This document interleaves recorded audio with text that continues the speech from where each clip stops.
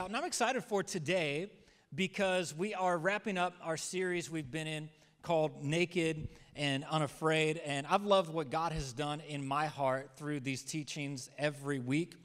It's challenged me personally to step out of my comfort zone and begin to fight for the future that God has for me. And that's the key that I want to talk to you about today, is fight for your future. We've been looking at 5 keys. We started with risking exposure, abandoning smallness, pushing past criticism, owning your story, and today is all about fighting for your future. Now, if you've missed out on any of the earlier weeks, I want to encourage you to check out those messages, and you might be wondering, why are we even speaking from this subject of naked and unafraid? Well, it comes from an event in David's life. David was a figure in the Old Testament, a king, and there was this moment where he took off his kingly robes and danced in the streets to worship God while his wife was watching from the window. She didn't like it. She thought it was foolish. She said he was naked, even though he really wasn't, but he had took off these robes, this symbol of who he was supposed to be, to humble himself before God and worship God. And really, this is a picture of what this series is all about, to strip off the things that hold you back, not to let fear or criticism or pressure keep you bound from living the big life that God has for you, a life that is full of faith, a life that is full of joy, a life that is full of purpose. And since we started this series with David, I thought it'd be appropriate that we end this series with David. And we're going to look at an event in his life found in 1 Samuel chapter 17. If you're following along in your Bibles and want to look it up for yourself, you can. We'll have the words, of course, for you on the screen. And even if you're not a church person, you are going to love this message today because, this is a story that almost everybody is familiar with. If there was a Bible box set of greatest hits, this is a story that would make the list. It's the story of David and Goliath. And if you're familiar with the story at all, you probably would expect me to speak to you about the fact that there's this giant armed with a sword and a spear, and there's David, who's a shepherd boy, armed with a stone and a sling. And it's this great picture of how no matter what's in front of you is no match for the God who's within you. But that's not what I'm going to preach about today. You'd probably like that sermon, but I got a different sermon for you. This is more of maybe a B-side than a box set, all right? This is kind of like the director's cut. And I want us to look at what happened before David ever got to Goliath. Now, if you don't know the story, there was this neighboring nation known as the Philistines, and they've come out to do battle with the Israelites. And among their ranks is this giant named Goliath. And every day, for 40 days, Goliath would come out, and he would taunt the Israelites and humiliate them by challenging them to one-on-one combat. They were supposed to send out their greatest fighter, and Goliath was going to represent the Philistines, and the winner would be victorious, humiliate the others, and it would save them a lot of bloodshed. The only problem is it was demoralizing because everybody knew that nobody can defeat Goliath. I mean, this guy's huge. He's strong. He's been a warrior from his youth. He's bigger than everybody. Not only that, Goliath just wouldn't insult them. He would denigrate them by insulting their faith in God. He would blaspheme God.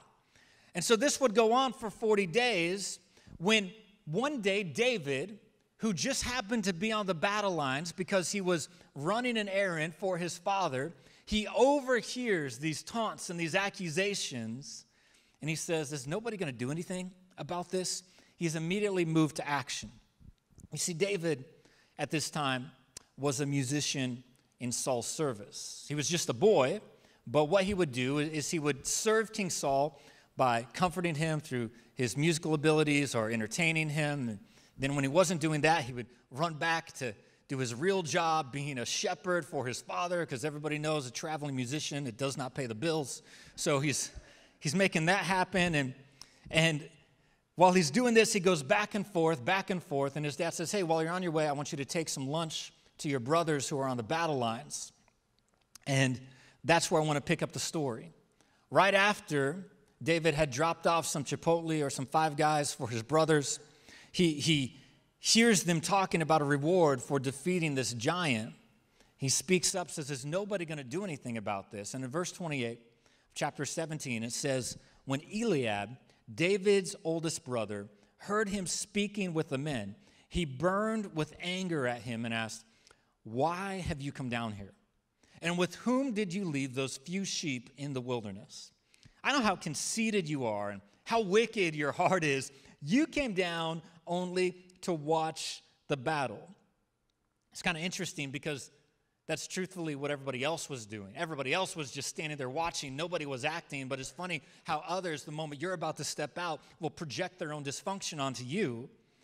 "Now, what have I done?" said David. He says, "Can't I even speak?" And then he turned away to someone else, and he brought up the same matter. And the men answered him as before. And what David said, we don't know what he said, but what he said was overheard and reported to Saul, and Saul sent for him. David said to Saul, "Let no one lose heart on account of this Philistine. Your servant will go and fight him." But Saul said, "Hey, you're not able to go out against this Philistine and fight him. You're only a boy. You're just a young man, and he's been a warrior from his youth." But David said to Saul, "You got to understand, Saul, your servant has been keeping his father's sheep. When a lion or a bear came and carried off a sheep from the flock, I went after it. I struck it and rescued the sheep from its mouth. When it turned on me, I seized it by its hair. I struck it and killed it. Your servant has killed both the lion and the bear. This uncircumcised Philistine will be like one of them, because he's defiled the armies of the living God. The Lord who rescued me from the paw of the lion and the paw of the bear will rescue me from the hand of this Philistine." Saul said to David, "Go, and the Lord be with you." I like how David, he gives God credit. He says, "It's not me who did it, but God who rescued me, God who delivered me. He's going to do the same thing in this situation." Now, you got to understand, Saul, he didn't really have faith in David. He didn't really believe that he was up for the task, but nobody else is stepping forward in this moment, so he's like, "You're our best shot. At the very least, you're going to buy us time while we really try and figure out what to do." He says, "Go, the Lord be with you."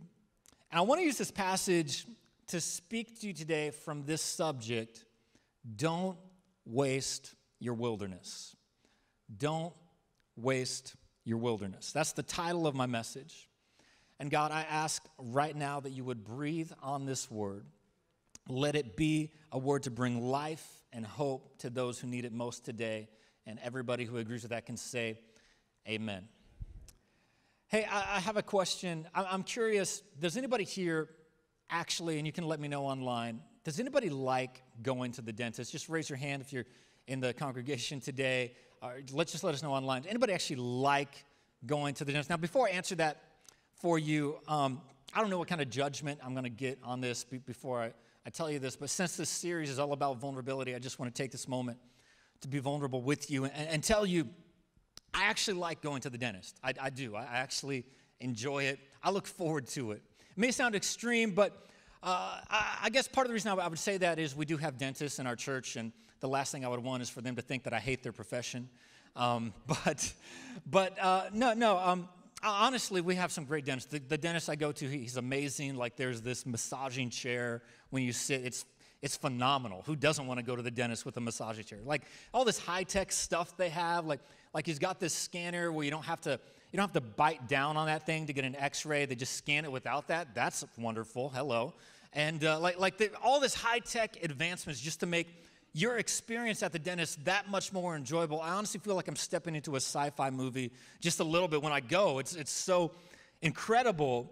And I could go on and on about the great things I love about the dentist, but as much as I love it, I got to tell you, on the other side of that, my wife, she hates going to the dentist. She hates it. And I realize that's a strong word, but I'm only using that because she means it, okay? Like in fairness now, her mouth has needed a lot more work than I have. So Not saying like better genetics. I'm just saying I can't fault her. She's probably had a lot more trauma that she's experienced than I have. In fact, like when we switch dentists over the years, I always tell them, like, look, she is going to be your moneymaker, all right? I'm just like, to put this in perspective, I think our last dentist had a boat named the Marissa. But the reason she hates the dentist, and the reason I love going to the dentist, has nothing to do with the perks and nothing to do with the process. It has everything to do with our perspective. Our perspective. You see, the reason I like going to the dentist, it's not because of the massaging chair. I mean, it doesn't hurt, but that's not the reason why. And it's not like I'm just really into, great oral hygiene. It's not like I'm a fanatic about it. I mean, you should have it. It's great, but that's not why. It's not even the fact that they always compliment me on my teeth whenever I go, which, by the way, keep doing it. I love it. It makes me feel good. Tell me I look good. But that's not the reason. No, the reason you got to understand, like with me, is that I like being productive. Like I like moving the needle. I like pushing forward. I like making progress. And I've discovered that the dentist is the one place in my life where I can be productive while doing nothing. It's amazing. I am making my life better by simply sitting in a chair. I am enhancing the quality of my life and improving my health by just sitting there. It's wonderful. My wife, though, like as much as she values clean teeth, and she does, as much as she is much more disciplined than I am, she's got better disciplines in her life than I am, and she does, the fact and reason she hates the dentist is because of the pain that she's about to endure. Or more honestly, the potential pain that she anticipates she might have to endure. And it's interesting to me that how both of us, we can be facing the exact same situation. We can be sitting in the exact same chair at the hands of the exact same person, and we can approach it two completely different ways. For her, she sees the pain, but I see the purpose. When she goes to the dentist, she's thinking about how much it's going to hurt. I'm thinking about how much it's going to help. She's focused on what she'll have to endure sitting there while people work on her. I'm focusing on what I'm going to enjoy, doing nothing while people make my life better. It's a different perspective. And whether or not you relate more to Marissa or more to me when it comes to our dental disciplines, I found that the wilderness seasons in our lives play out much the same way. And I need to set this up for you a little bit, because if you're not a church person, you might not have any context for what I mean when I'm talking about the wilderness. And it's helpful to understand that when the Bible talks about experiencing God's presence in our lives, the Bible often uses this imagery of water or streams or rivers or oasis. See, you thought that dripping was a new word, but dripping has been a Bible word for a long time. When you're dripping, it's a good thing. And when the Bible, on the flip side of that, talks about times of confusion, times of doubt, times of despair, times of distress, being alienated from God, it uses words of desert, drought, or wilderness. So when we're talking about wilderness, we're talking about this season in our lives when things don't feel as vibrant as maybe they once were. And what I want you to see today is that depending on your perspective, your wilderness can be fruitful or it can be painful. That it can be something that makes you stronger, or it can be something that makes you struggle. And what we witness with every wilderness is that it's really an opportunity for us to see if we'll depend on God and make the necessary changes to move into the greater thing that God has for us. You see, the wilderness is an opportunity to fight for your future. Now, what does that have to do with our scripture today? Well, what I've noticed is that wilderness moments show up in our lives as giant interruptions. You see, when David left that morning, he had no idea that Goliath was waiting for him. Goliath wasn't in his plans. He was simply bringing food to his brothers who were on the battle lines. He was simply doing what he was supposed to be doing, but suddenly his routine was interrupted by the sound of this commanding, angry voice that echoed through the valley. This didn't just affect him. This affected every person that was there. At once, everybody's attention was turned to what was happening in the valley. And just like Goliath had come to battle, he wasn't going away. He wasn't leaving. Now, David had never seen or heard of Goliath before, but you could tell he didn't have a good impression of him.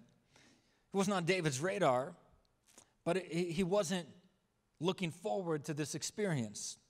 And I wonder, for those of you sitting here today, or maybe you're watching at home, wherever you're watching, I wonder if you've had any unwanted, uninvited, unplanned, giant interruptions come down and bust down the doorstep of your world like a hostile takeover.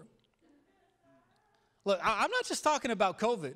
Like David's giant was named Goliath, but maybe your giant interruption is named divorce. Maybe it's named job loss. Maybe it's named betrayal. Maybe it's named heartbreak. Maybe it's named financial crisis. Maybe it's named leadership challenge. You know, one of the greatest enemies of our future comes in the form of unplanned, uninvited, unwanted interruptions. And the wilderness season, it comes in our life like a sucker punch. It doesn't just happen gradually. I've noticed that it hits you and you're like, what just happened? I wasn't expecting this. It leaves us dazed and confused. It creates uncertainty about how we're supposed to respond next. And it turns up the volume of the voice of fear in our life. And I don't know what your giant interruption is. I don't know what you would call it. But just like Goliath, it calls us to the battle lines again and again and forces us to fight for our future. So I want to give you 3 things today that are going to help you make the most of your moments in the wilderness. And the first thing I want to tell you is this: prioritize the present. Prioritize the present. If you're going to fight for your future, you need to prioritize the present. Because whenever your world is rocked by an unexpected interruption, negativity will assert itself by pulling you into regrets about the past and speculation and worries about the future. I like what was prophesied, though, in Isaiah 43. In Isaiah 43, it was during another time when the nation of Israel was facing uncertainty about the future. God spoke to the Israelites through the prophet, and he said this. He said, "Forget the former things and do not dwell on the past. See, I am doing a new thing. Now it springs up. Do you not perceive it?" Listen to this. He says, "I am making a way in the wilderness and streams in the wasteland." God wanted the Israelites to know that in the midst of their situation, and their situation was this: they were in exile, which means the life that they remembered was long gone and their hope for the future was uncertain. God wanted them to know that in the midst of their wilderness, he was actually at work. He says, look, I am making a way right now. In other words, in this moment, I'm moving. When you can't see it, I'm working. In this hour, right at the present, I'm at work. And see, your wilderness is actually the place where God is making a way for what's next. Now, it's easier for us to hear that than it is for us to accept it. But the truth of this verse, as it applies to you and me, is that we can't change our past. The only thing we can do is what we do in the present to influence the future. It's what we do in the present that is the only influence we have on the future. That means when we're going through something difficult and we're not sure how it's going to play out, the best thing we can do is to do today. Not replay yesterday, Not speculate about tomorrow, but to do something positive, to do something helpful, to do something beneficial that makes a difference today. Can I just encourage you? Do something to move your life forward today.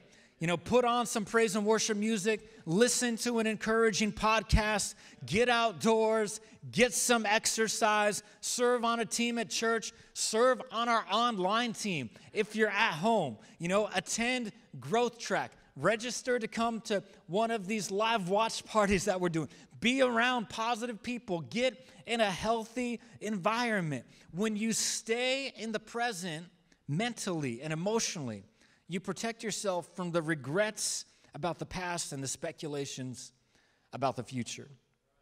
Jesus put it this way. He said, don't worry about tomorrow. Tomorrow has enough trouble of its own. What's he saying?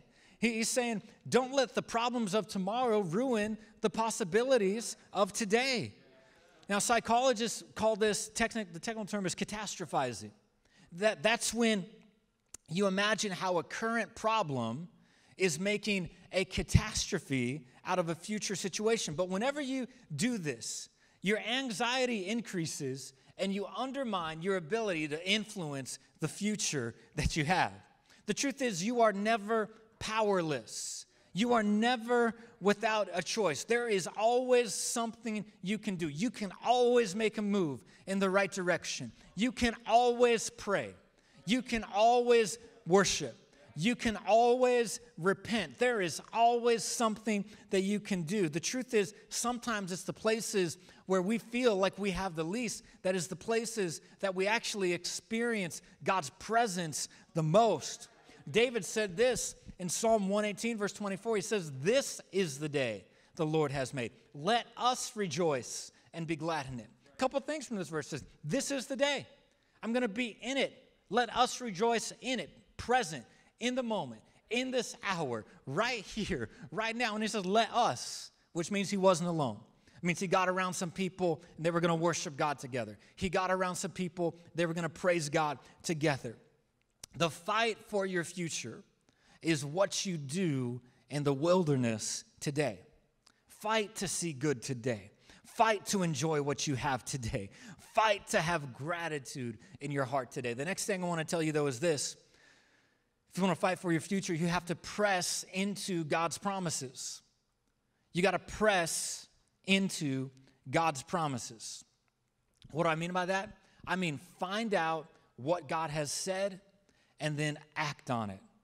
And I want to illustrate this with a verse from Hebrews. The writer of Hebrews said this in chapter 13, verses 5 and 6. He says, because God has said, never will I leave you, never will I forsake you. So we say with confidence, the Lord is my helper. I will not be afraid. See, this is a picture of what it looks like to press into the promises of God. Because God has said, so we say. Because God has said, so we say. You see, your words are a creative force. And our words are either going to be in agreement with what God has said or in conflict with what God has said. God wants to help you. God wants to lift you up. He wants to encourage you. He wants to empower you. But the words we choose demonstrate whether we're going to cooperate with God in that or not. I like what it says in our passage, our story today, where David, when his brothers tried to shut him down, he says, can I even speak? Look, you're trying to limit me. You're going to try and shut me up too? You're going to try and limit what I can say? And then it says, he then turned away to someone else and brought up the same matter. See, sometimes you have to know what to say and you have to know when and where to turn. See, Pastor Kevin in his book, he talks about this concept called scripting and steering. It comes from this idea we see in Scripture, really two verses, where the psalmist says, my tongue is like the pen of a ready writer. And James in the New Testament says the tongue is like a rudder on a ship. And when you put these two images together, you get a visual for scripting and steering. Scripting and steering simply is using your words to script for your future, to write the script for your future by bringing your words into alignment with what God has already said, and then moment by moment, day by day, hour by hour, if necessary, steering yourself toward that future. The truth is, every comment, every conversation, whether you realize it or not, is scripting and steering. You are either doing it in agreement with what God has spoken or you're not.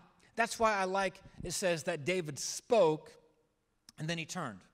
He turned away from the criticism and he turned into a solution. He turned away from a fight with his family and he turned toward a fight for his future. He wasn't going to let the people around him put boundaries on his battle. See, we don't know the promises that he was declaring, but I have to guess that he was saying the same thing he said to Saul. What was that he said? He said, "The Lord who rescued me from the paw of the lion and the paw of the bear will rescue me from the hand of this Philistine." He was declaring God's promises. He was declaring God's faithfulness. He was scripting and steering. God has said, so we say. God has done, he'll do it again. And that's really the last thing I want to tell you. This is the third thing you got to remember. You want to fight for your future? You have to prepare for possibilities. Prepare for possibilities. Now, while everybody knows about David's battle with Goliath, the story that's lesser known is about his battle with the lion and the bear. Even though this battle didn't make the greatest hits list, this was an important moment for David. If he hadn't fought the lion, if he hadn't fought the bear, he wouldn't be prepared to fight Goliath. He wouldn't have even made it, he wouldn't have been qualified to fight Goliath. But I don't know if you noticed, those battles happened while he was fighting, or while he was tending his father's sheep. Tending sheep. He's being a shepherd. It's not exactly an exciting place.